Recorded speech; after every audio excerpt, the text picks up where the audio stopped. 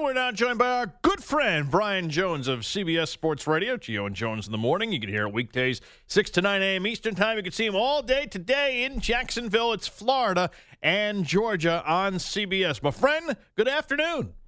Unlike Kevin, we have a score here. Texas Longhorns 7, right. Baylor Bears 0. Very nice interception return early for Deshaun Elliott, and the Horns are rolling already. You know, first playoff That cat's poll. been doing that all season long. He's one of the nation's leaders with those picks. I think that's 6 or 7 for him and a couple of pick sixes. And Harlan Holt has had a good year as well. My friend, first playoff Holton poll. Hill, not Hall and Oates. I'm sorry. Harlan Hill is former NFL player. I got them confused. But that's where I'm thinking about Holton Hill. First playoff, my friend, first playoff poll is coming out next week. If you had to vote right now, who would be your final four?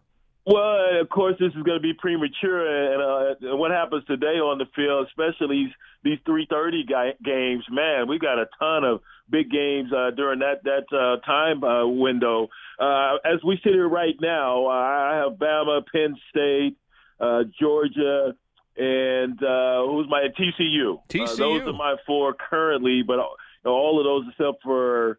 Of course, Alabama are going to have some good matchups today. TCU at Iowa State, and no question. Expect inclement weather there. And Iowa State is for real. Matt Campbell and his guys have done a wonderful job.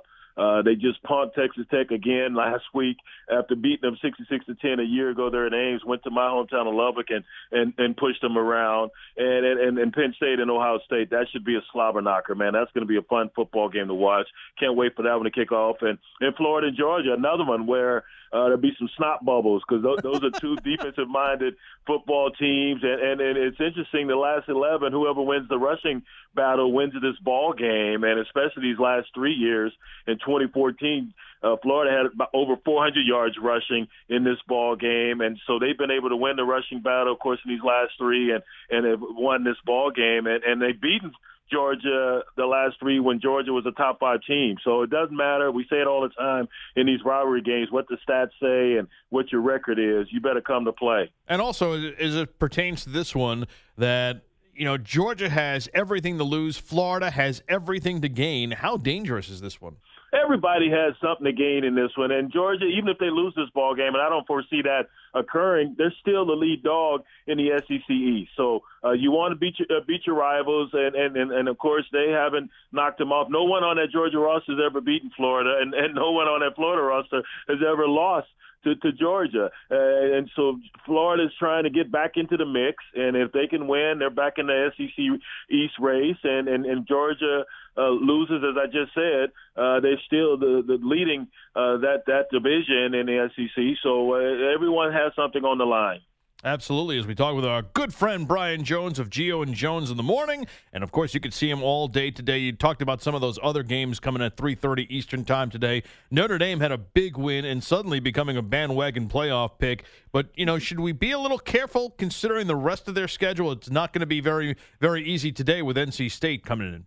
Well, that's the way you would want it. If I was a player, you want to be in those big ball games. So here comes another one after they dispatched of USC fairly easy last week, and I think Wimbush is going to have to play another well of a game because this front four for NC State, they've seen a running quarterback. The reigning Heisman Trophy winner, Lamar Jackson, shut him down. And they're going to look to do the same thing to Brandon Wimbush. But I think this offensive line is much better than the one that Bobby Petrino and the Louisville Cardinals employ. These big boys, McGlinchey on that left side, they can really push opposing defenses around. They didn't do that against Georgia, only 55 yards rushing in that ball game. But ever since then, they have been rolling up 300-yard games. Last week, the same thing with Josh Adams over nearly 200 yards rushing, and, of course, Wimbush over 100 yards rushing. But he's got to make some hay with his arm. He did that with 2 touchdown passes last week. He's got to do that again. Now, defensively, what really impressed me about the win for Notre Dame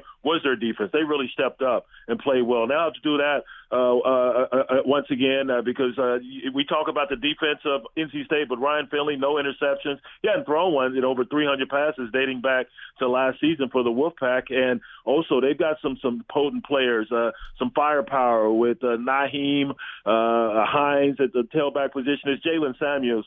This guy can play everything. He's one of those utility players. You can line him up at H-back, tight end, put him at receiver, and he can make some plays for you. So this is going to be one well of a game. It'll be one in the trenches, much like the others we just discussed.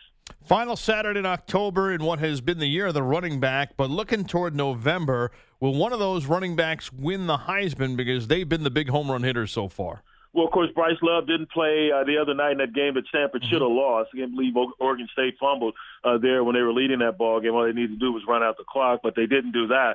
He didn't play, but still leads the nation. And you got Josh Adams, who's right behind him. He's been playing exceptionally well. Who knows? There's so many big games left, and guys will have a chance to have that Heisman moment.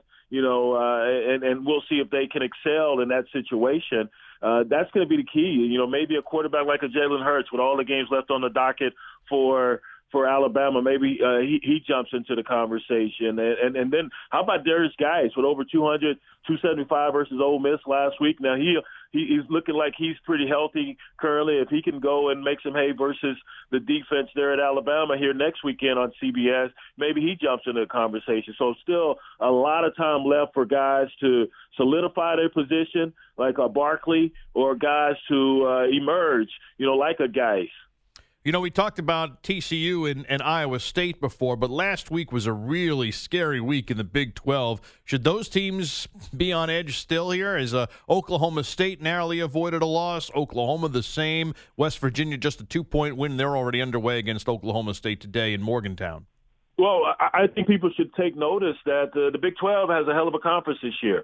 There are some tough football teams in that conference. TCU is for real, and Oklahoma State is for real. And you're right, Texas played them pretty tough, 13-10 loss for my Longhorns in overtime. And West Virginia with Will Greer, the way he's playing, 26 touchdowns on the season. And this David Sills at wide receiver with 15 touchdown receptions. Defensively, Tony Gibson's unit is not playing as well as they did a year ago. Allowed Baylor 23 unanswered points in that ball game in Waco, in which they were able to squeak out a win. But this conference is playing much better. Baker Mayfield, his heroics there at Kansas State, over 400 yards passing. He rushed for a couple of touchdowns. He's still my Heisman leader as we sit here today. This guy's been phenomenal, hitting over 70% of his passes. So there's some damn good football being played in the Big 12, and some teams are playing some defense. For Iowa State to shut down Shimonek, the quarterback there at Texas Tech, the way they did last week, don't tell me they don't play defense in the Big 12 anymore. In Texas, holding Mason Rudolph and that potent offense to 13 points, they're playing some good defense. People just need to take notice. And with a pick six already today, I'll get you out on this note. It's been a pretty good run for coaches in their second season at their schools, whether it's Scott Frost, Justin Fuente, Matt Campbell, Kirby Smart, all come off the top of my head. They've had diverse backgrounds and circumstances, but is there any common link that kind of brings them together to explain the success they have found? Well, you look at Kirby Smart.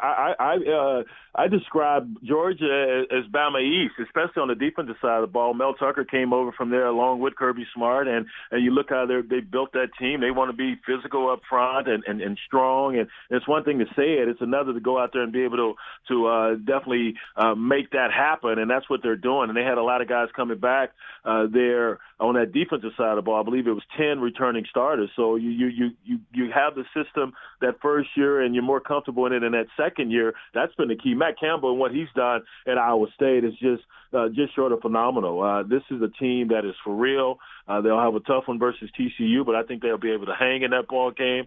Be surprised if they don't, because they're a tough-minded football team, and that's what he wanted to structure that program around, and that's what's happened. And the kids have to buy in, and that's what they've done. A great article in The Athletic about Iowa State and how David Montgomery, second leading rusher in the Big 12, how he started – he used his spare time, his grind time on the weekends. He was in the facility. He was working out. He was watching film instead of out partying like I was doing on those weekends during the off season when I was in college. He started that, and then more teammates followed. The next thing you know, they had a whole whole host of guys that were spending their Friday nights not on the town in Ames, even if I don't even think there is an out on the town in Ames, but you know, you get my drift. Instead of doing that, taking advantage of their spare time doing other things, so they were in that facility, and that's when you win these championships. You win them in the off season. So you've got to get the kids to buy in, and they're buying in all these different programs that you mentioned. I know you're making up for it with extra time now in the film room on the weekends.